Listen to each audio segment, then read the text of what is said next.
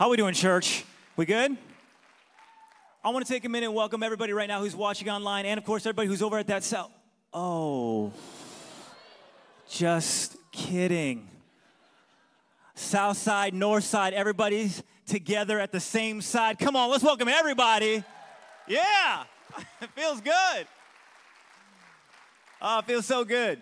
Man, I'm so thankful for this building. Isn't this just great? I know we had Easter last week, but that was kind of like the formal, Now this is kind of like we're just all chill, okay?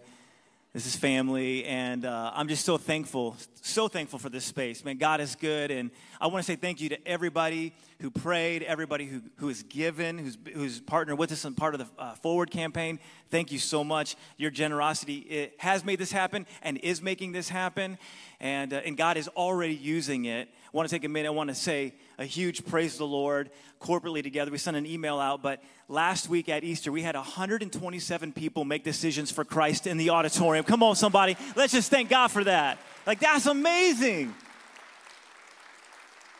That is cool. And so thank you so much for partnering with us. God is on the move. If you were one of the people who made a decision to follow Christ, get baptized, all right? It's next week. The most significant thing that you can do following, making a decision for Christ, getting water baptized is powerful. I can't really explain why it's so special outside of the fact that when we do what God asks us to do, He blesses it. It is something that you will be so thankful you did, and it will be one of the most significant moments of your spiritual journey. And then men's conference. Y'all, come on, guys, let me hear you. All the men, let me hear you grunt just a little bit. It's a little Tim Allen style for those of you. Remember that? Men's conference, I'm telling you, this week, last chance, sign up. We've already got over 70 guys going from Summit Park Church. So we're going to have like a nice little section there in the auditorium or in the stadium. It's at an arena, JQH Arena, which is now like some other name. Anybody know what the name is? Great Southern Bank. There it is. So we're going to be in an arena, and it's going to be amazing. And so come, and there's something powerful. There's something powerful about worshiping God together. Obviously, church is so significant, but when you get a bunch of guys together, man, there's just something that rises up, a brotherhood. There's a commitment. We're going to hear great preaching, great worship. It's going to be really, really cool. Can't wait to hang with all of you guys who are going. So if you haven't signed up yet, it's Friday night and Saturday morning. It's just fast, okay? You're there, you're back, 24 hours. All right, that's just it's how we do, right? We just get in, just go, okay, and then we're back. Girls, they get there like on Tuesday morning for the warm-up pre-sessions. I'm just kidding. Nah, it's actually not that much of an exaggeration, but come join us. It's gonna be amazing. All right. Well, we are in a new series. We're starting a new series today called God Is, and I want to talk about really beginning to know who God is. I just want to ask you today: do you know Him? Do you know Him? Do you know who God is? Really, do you know Him? Because it's possible to think that you know someone and then find out that you don't really know them. Have you ever met somebody like that? Where like you thought someone, just by their demeanor and disposition, you just thought they were going to be mean? Have you ever met somebody and you got to know, like you just like, oh man, that person, don't want to get close to them. Like, have you ever met somebody like that? And then you got to know them and you're like, oh no, wait, you're really sweet. Your face just doesn't know it. Have you ever met somebody like that? It's like you just need to tell your face. Have you ever met somebody like that? Are you married to somebody like that? Or vice versa. Or vice versa. Have you met somebody and on the outside they're so sweet and they're so warm and they're charming, and then you get to know them and you're like, oh my gosh, you are a serial killer.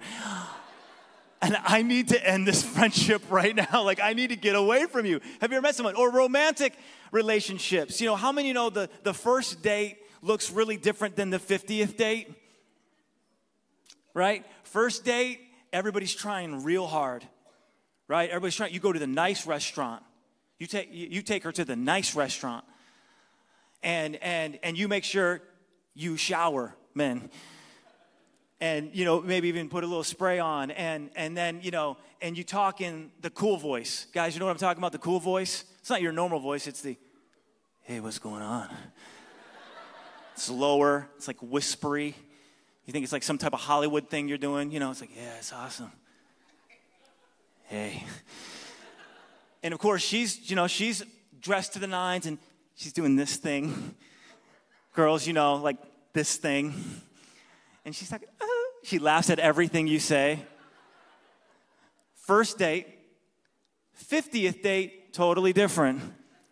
50th date looks like sweats.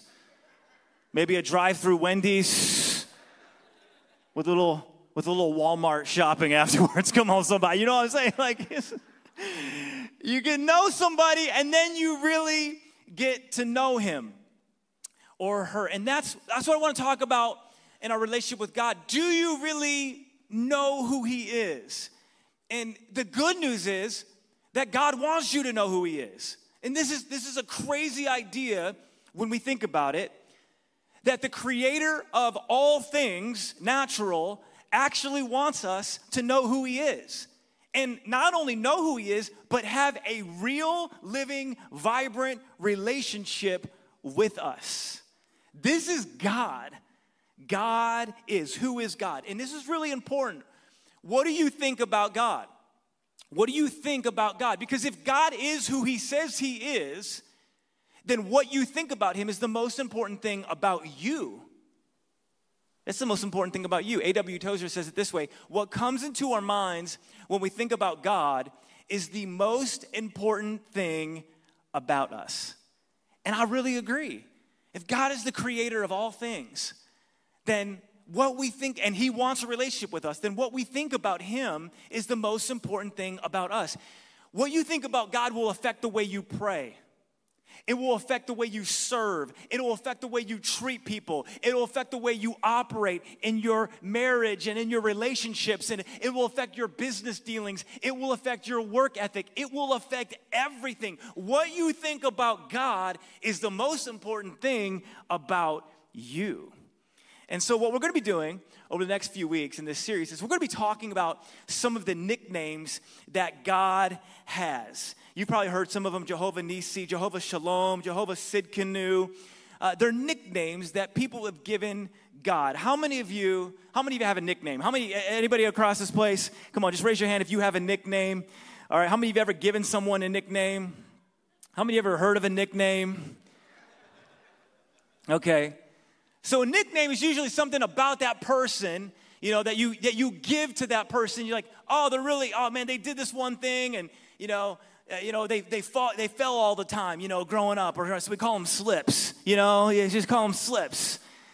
Or someone's really tall and skinny, you probably call them slim. Like you give people nicknames based on who they are or what they've done. And in the Old Testament, that happens.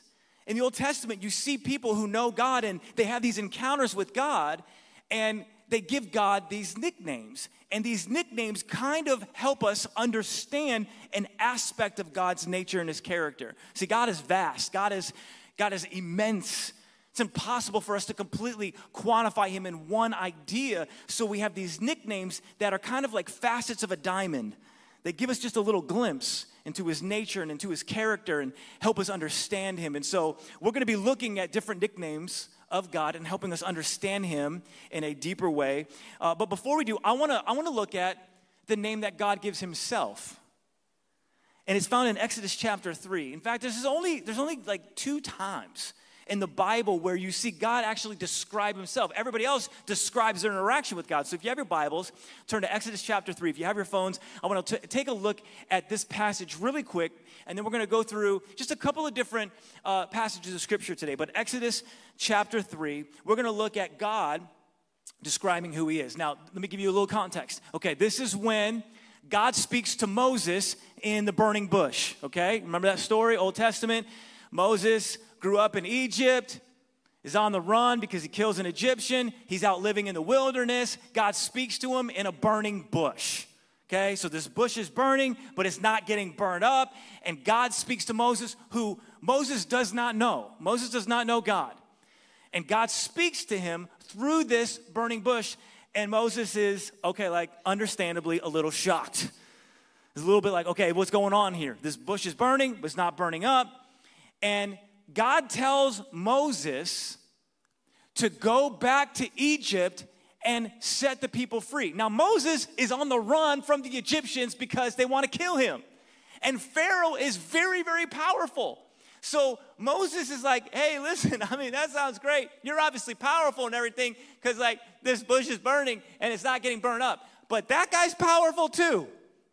And he doesn't like me right now. So if I go back there, he's going to kill me. So who do you want me to say sent me? Look at this, Exodus chapter 3, verse 13. Moses said to God, suppose I go to the Israelites and say to them, the God of your fathers has sent me to you, and they ask me, what is his name? Then what shall I tell them? It'd be cool if I kind of knew who you were. And he says, God says to Moses, I am who I am. This is what you are to say to the Israelites. I am has sent me to you. God says, I am. And Moses is like, that doesn't help me at all. You know what I'm saying? And he's like, okay, great. I am. Like, that's going to be really powerful, Mr. Burning Bush. Like, okay, hey, who sent me? I am. Think about that. Like, that's what happens. But you got to think for God, it's a pretty boss move, right? Like, if God is going to describe, he's like, you know, like, just tell him, I am. Drop the mic. You know what I mean? That's pretty boss. I want to unpack this because this is really going to be critical for us understanding all of the names of God. I am, the Hebrew word is actually Yahweh. It's the word, everybody say Yahweh. Yahweh. And this word Yahweh is the phrase to be. So when he's telling him that I am has sent you, he's saying the being one has sent you. He's saying the one who was and is and forever will be. Revelation says, I am the Alpha and the Omega, says the Lord Almighty, who is and was and is to come. He is the one who was before it all. And he is the one who will be after it all.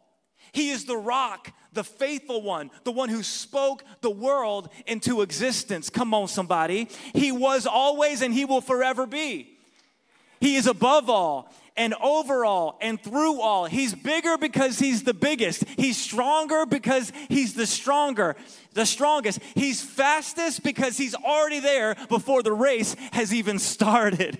There's no place he hasn't been. There's nothing he can't do. He is everlasting, ever present, holy and omnipotent, immutable, unchangeable, steadfast, dependable, consistent, and infinite. He is yesterday, today, and forever. He is the Lord, the great King of the universe. He is. He is. Drop the mic. That's what God does. He's saying, I'm here. And you know what that means for Moses, and you know what that means for you and me, is that he can be trusted. Because he is, because he was, and he forever will be, he can be trusted with your life. You can give him the reins. You can give him control. You can say, God, I want your will. I want your way. You can say yes, come on, somebody, to Yahweh. He is, and forever will be. But wait, there's more. Turn to somebody and say, but wait, there's more. Come on, tell someone, but wait, there's more. But wait, there's more. There's something else that it means. Not only will he forever be, but the other context is that they're using and that God uses in by saying Yahweh is that he has a manifest presence. So not only is he, but he will be with us as he is. So his presence isn't just there, but it's with us. So when Moses is hearing this from God, God is saying, not only am I, but I will be with you. How awesome is that? That's amazing. Yahweh, I am, he is, will be. That's That's amazing. One of the commentaries I read this week said that announcement is full with a certainty of his attention, his care, his power, and his grace. God is not only saying, I was there, but I also will be here, present with you forever. Man, that's good. Yahweh. In fact, this became the trademark name for God. So people would talk about God, and they would say Yahweh. In fact, the religious people held this name so sacred that they would refrain from saying it too much. They would refrain from writing it. It was something so special that they wouldn't even say it out loud very often. But here's what's amazing about Jesus. When Jesus shows up, he has no problem talking about Yahweh. In fact, he says he is Yahweh. When he starts his ministry, religious leaders have a lot of problem with him, and they challenge him. They challenge his identity. They're constantly questioning him. And Jesus says, "Oh, you're sons of your father, the devil." And they're like, "No, we're sons of Abraham." And Jesus says, "Oh, I'll tell you about Abraham." Watch this in verse 58 of John 8. He says, "Very truly I tell you, before Abraham was born, I am." At this, they picked up stones to stone him, but Jesus hid himself. Everybody freaks out because they know exactly what he's doing. He's saying, before he was, I am. Jesus connects himself to the one who revealed himself in that burning bush. And he says, it's me. That same God is right here in flesh to come, make his dwelling among you, to ultimately pay a way for you so that you can experience God free and clear with nothing holding you back. This is the beauty of Yahweh. I am, was, and is, and will be, and was with us, and is with us. Jesus says, I am Emmanuel, present God with us.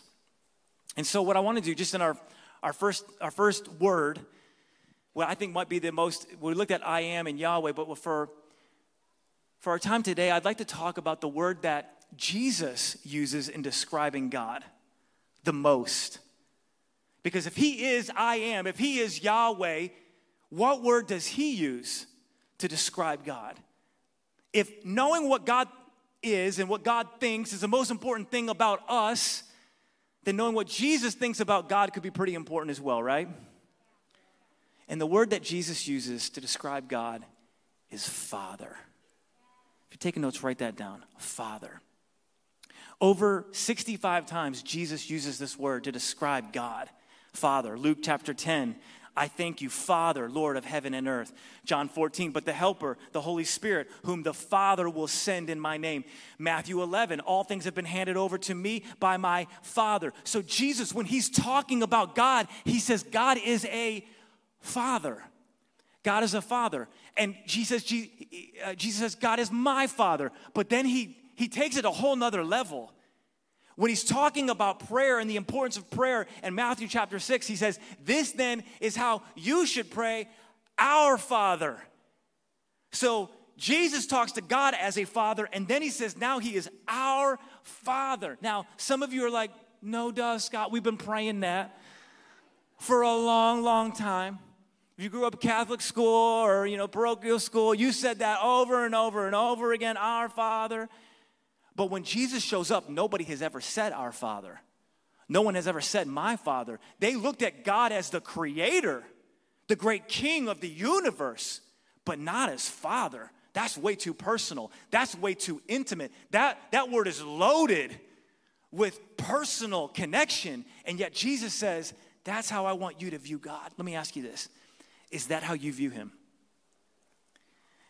Is that how you view God? As a father. Now, maybe some of you had a father who was not good, who was not representative of God, who actually ruined that for you. Well, you need to take that idea and get rid of it, and you need to let God's idea of father come and fill your mind, because it will change the way you pray. It will change the way you live when you understand God as Father. And what I want to do is I want to look at Galatians chapter 4. So go to Galatians, New Testament. If you're in the Old Testament, flip over to the New Testament, Galatians chapter 4. And I want to read a few verses and then have a few conclusions and then have a time of worship and prayer before we leave. Galatians chapter 4. If you're ready to jump in, say I am. Or no, better yet, say he is. All right, let's do this. All right, Galatians chapter 4. Verse 4. But when the time had fully come, the set time had fully come, God sent his son, born of a woman, born under the law, to redeem those under the law, that we might receive adoption to sonship. Because you are his sons, God sent the Spirit of his Son into our hearts, the Spirit who calls out, Abba, Father. It's so personal, that phrase, Abba, Father. It's like, it's saying like daddy, my dad, affectionate term. So you are no longer a slave, but God's child. And since you are his child, God has also made you an heir. That verse is loaded with meaning. Can we read it one more time? Rewind on the screen just for a second. I want to read it. But when the time had fully come, God sent his son, born of woman, born under the law, to redeem those under the law, so that we might receive adoption to sonship. Because you are his sons, God sent the Spirit of his Son into our hearts, the Spirit who calls out, Abba, Father. So you are no longer a slave, but God's child. And since you are his child, God also made you an heir. Man, this is amazing. So good. So good. Let me give you 3 thoughts on the fatherhood of God that you can apply to your life today, this week, in your prayer life, in the way you live, that will change us. Number 1, the Father changes our status. Number 2, the Father responds to our cries. Number 3, the Father always says, welcome home. He changes our status. He responds to our cries. And he always says, welcome home. We're going to unpack that for a few moments, and then we're going to worship. Before we do, turn to 14 people next to you and say, I am a child of I am. Come on, somebody. Tell it, I am a child of I am. You can be. You can be if you want to. First of all, let me tell you that the Father changes our status. We go from slave to free. That's what the Bible teaches, is that when we sin, we become a slave to sin. Sin controls us, and we no longer live according to what we want. We live according to the sinful nature. The context of Galatians 4 is Galatians 3. And I just want to read a verse at the end of Galatians 3. It says, before the coming of this faith, we were held in custody under the law. Locked up. Everybody say locked up. Come on, everybody say locked up. Until the faith that was to come would be revealed. So the law was our guardian until Christ came, that we might be justified by faith, to redeem those under the law. See how he's talking about the law? He's talking about the law held us as a guardian. It held us in custody, locked up. I've never been to prison before, but I've watched a lot of Law and Order, so it's basically the same thing. I feel like I know it. If it ever happens, I'm prepared. I know how to make a shank. Actually, I don't. But what Paul is saying, what the Bible teaches, is that when you are under the law, in the Old Testament, they're under the law, and it locked you up. It was a custodian. It was never the intent. So that's one of the cool things about going through the Bible in a year. You know, for those of you who are going through the Bible with us in a year, and we went through Leviticus, and you're like, I'm done. I'm not doing this anymore. But it's good. It's good because it makes you realize like the penalty of sin and how difficult sin is and what sin does. And the law was meant not as a final destination, but as a placeholder. It holds us in custody ultimately to show us how frustrating it is to live without Jesus. That's what the law does. It shows us that you can't be religious without Christ. You can't follow God the way God wants you to and the way you want to without Jesus. Jesus comes And he doesn't oppose the law, the Bible says. He actually fulfills the law for us. So that in Romans 8 says, in order that the righteous requirements of the law might be fully met in us, who do not live according to the flesh, but according to the Spirit. So he's saying Christ takes the law and he fulfills it so that we can experience a fatherhood with God.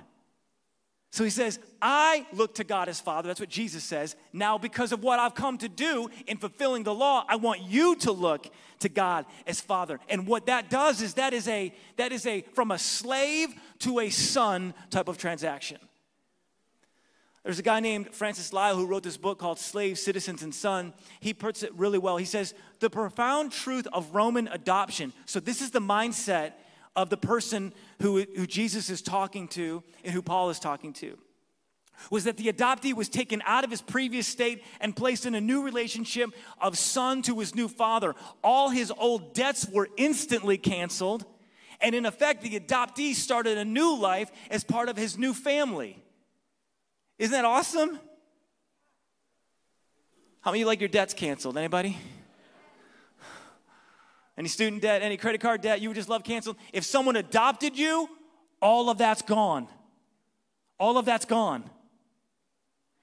That's what Paul is trying to say. It's like with God. When you become adopted by God, when he brings you in as his son, he cancels all of your sin debt, all of the debt that you have accumulated and that you will accumulate, that you're accumulating right now. It's canceled. It's automatically getting canceled. It's automatically getting erased. God is taking your sin and he is throwing it as far as the east is from the west. That is good news, because that means you're no longer bound by the law, but you're free. You're no longer looking over your head thinking, am I about to get shanked? That's true. Paul talks about in Romans 8, he says we're fearful slaves.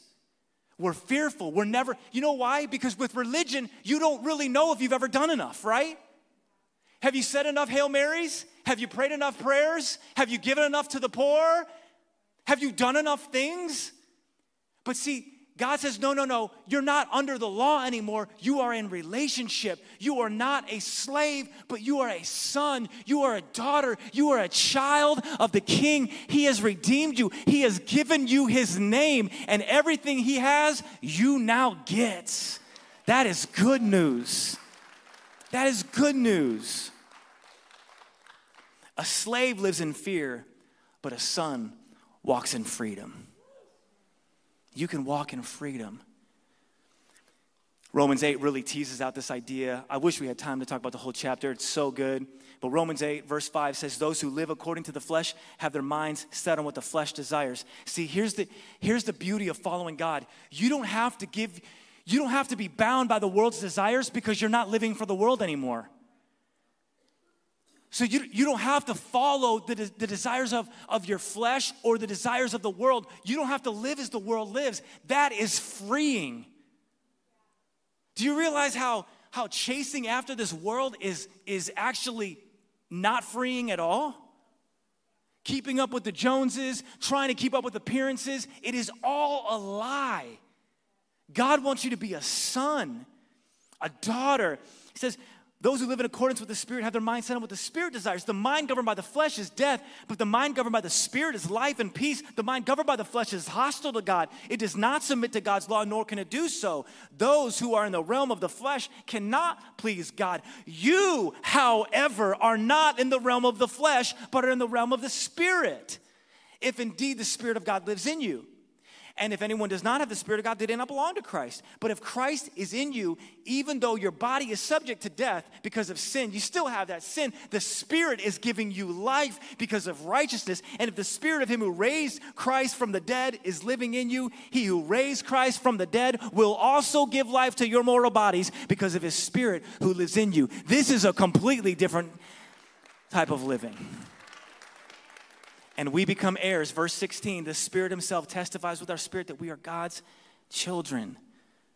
If we are children, we are heirs, heirs of God and co-heirs with Christ. You get everything Jesus gets.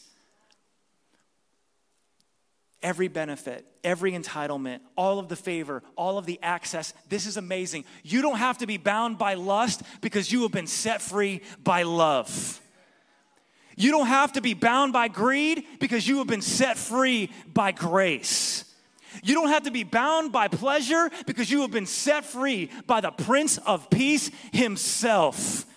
You don't have to chase what the world chases because the one who made the world is chasing you. That's good news. That's encouraging. That's sonship. When I get home, my daughter still does this. My older sons have moved on to higher things like Pokemon cards. But my daughter will still come running. When I get in the house, that's a bad one. I do a little bit of that. It's better usually at home. And she goes, Daddy. And she'll come running to me, or she'll go running and hiding. And she wants me to find her. So she wants me to go through the house being like, Eden, where are you? And I can hear her giggling. She's like just in this little pocket in my room, same hiding place. She needs to get creative. But I chase her and I hold her and I said, I found you and I'm never letting you go. I hold her close and she loves it. And this is the picture of adoption. This is the picture of fatherhood. It's that God chases us and brings us in and changes our status from slave to son. Second thing is that the Father responds to our cries. Someone say, He responds. He responds. God sent the Spirit of His Son into our hearts, the Spirit who calls out, Abba, Father. Romans 8 also says, and by Him we cry, Abba, Father. Again, this is personal. This is daddy type of language. It's intimate. And God is wanting to communicate that He wants to come through for you and respond to your cries. So when you need something, God wants to come through. A couple of verses, Matthew chapter 7. Which of you, if your son asks for bread, will give him a stone? Or if he asks for a fish, will give him a snake? If you then, though you are evil, know how to give good gifts to your children, how much more will your Father in heaven give good gifts to those who ask Him? Matthew chapter 6. And when you pray, do not keep on babbling like pagans, for they think they'll be heard because of their many words. Do not be like them, for your Father knows what you need before you ask Him. Jesus goes on and on and on. He says, because of that, ask, seek, knock, and the door will be open. God is literally, it's like He's at the edge of heaven saying, come on, I just want you to ask me. I just want you to trust me. I just want you to lift your hands as a child to their father and say, Dad, will you come through for me? And He says, yes, I will. He responds to our cries. And He wants to come through for you. Some of you today, I want to encourage you with this. You need something. God already knows what you need before you even ask. You're hurting. He sees you. He loves you with an everlasting love, and He wants to come through for you. He's just waiting for you to ask. And the third thing, and we'll get ready to wrap up, is this. The Father always says, welcome home. The Father always says, welcome home. And there's something special about being welcomed home by your Father. When I graduated high school, I moved to Springfield to go to CBC, and I never went back. I never went back to Detroit. Some people ask why. It's a little self-evident. No, Detroit's awesome. Get off Detroit. But I never moved back home. But I would come and visit. In college, I would come and visit. And then when I graduated college, I'd come and visit. And my mom was always excited to talk to me when I got home. And so she was a big hug. But my dad made me food. How many know food always wins with the son? And whatever he had, it's cheese and crab, we just have it all spread out, and it was his way of saying welcome home. Even if it was like Pizza Hut, like he'd heat it back up and try to make it the best that it possibly could be. Like literally, this is what he did. It's who he is. Always welcome home with food. And what Jesus is trying to communicate through the Gospels and what Paul is trying to get us to understand in Galatians and in Romans is that God always says, welcome home. This is the story of the gospel, is that all of us have made the wrong decision. We've gone our own way, we've done our own thing, and we've done it again and again and again. But literally Jesus, when he's communicating what God is like and what the kingdom of God is like, he talks about this son who asked for his inheritance early from his father, basically saying, I wish you were dead. Then he goes and he wastes it on wild living, gambling, prostitutes, and the like. He wastes his inheritance, comes to nothing, is eating with pigs, and he's like, well, I might as well go back and at least be a slave in my father's house. It's kind of a picture of a religion. I haven't done enough to be a part, so I'm hoping that maybe they'll just let me come be a slave. But Jesus says, but while he was still a long way off, his father saw him and felt compassion and ran and embraced him and kissed him. Doesn't judge him, doesn't dismiss him, doesn't say, where's all the money? He doesn't do any of that. He says, and the son said to him, Father, I've sinned against heaven and before you. I'm no longer worthy to be called your son. He was right. He wasn't. But the father said to his servants, bring quickly the best robe and put it on him, and put a ring on his hand and shoes on his feet. When he's doing that, he's putting his robe and he's putting the signet ring on his finger. That signet ring signified that he was a son again. No judgment. He just said, welcome home. And shoes on his feet, and bring the fattened calf and kill it, and let us celebrate. For this, my son who was dead and is alive. He was lost and is found. And they began to celebrate. This is the gospel. This is the good news. He always says, welcome home. I want to tell you today that if you've gone your own way, you've done your own thing. This week, you've done your own thing. You've betrayed the Father. You went back into custody. The Father is not judging you. The Father is not angry at you. He's just saying, come home. And he's gonna make a nice spread. He's gonna celebrate. He's gonna kill that fatted calf and welcome you back into relationship. This is the love of the Father. When you don't deserve it, you're no longer worthy to be called a son, but he welcomes you home. I pray that that's how you know God. Do you know God like that? Do you know a God that loves you in spite of you? That's the God of the Bible. It's not that he doesn't care what you do. He absolutely does care what you do. But he loves you in spite of what you have done. And he wants to give you a new life and compel you and propel you with his Spirit to live afresh and anew. This is the difference. And it is the best thing in the world. And if you don't know him like that, that is exactly who God is. Amen. Will you pray with me? Father, thank you so much for your goodness. Thank you so much for your word. It is powerful. And I pray, Lord, for those that are here today hearing this, I pray that this revelation would just resonate in their heart. And I pray that, God, that you would speak truth, speak hope, speak life. For those that are away from you, for those that don't know you, I pray that this would be a moment where they find you and they follow you.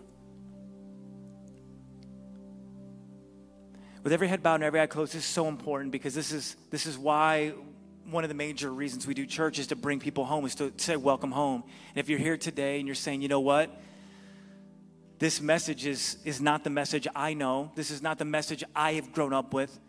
Or I've walked away from this message, but I want to come home. The Father says, welcome home. You're here today, and maybe your sin is overwhelming you. You need to know that there is a God who loves you with an everlasting love. He is calling you, and he is saying, welcome home. Come on home. And if you're here and you're saying, Scott, this is speaking right to me. I need to make a decision for Christ. I want to pray for you quickly. We're going to worship in just a moment, but I want to pray for you and believe God to do something amazing and transformational. God is speaking to you. The Spirit of God is calling you. I'm going to count to 3. And once I do, I just want you to raise your hand and say, Scott, would you pray for me? And God will do something powerful if you make a decision to follow Christ. On the count of 3, I'm going to ask you to raise your hand. You're saying, Scott, would you pray for me? I want to come home. 1, God is calling you. He's asking you to come home. 2, the Spirit of God is here. He's drawing you. 3, just raise your hand all across this place. Say, Scott, would you pray for me? Yeah, hands going up. That's awesome. That's awesome. Come on, just lift it up. Let me pray for you. Yeah, right there. Come on, God's going to touch you. God's going to touch you. Amazing. Just hold up. I want to say every person on this side. Yeah, back there. That's awesome. Father, I pray for every person who's reaching out right now. God, I pray that this would be a moment.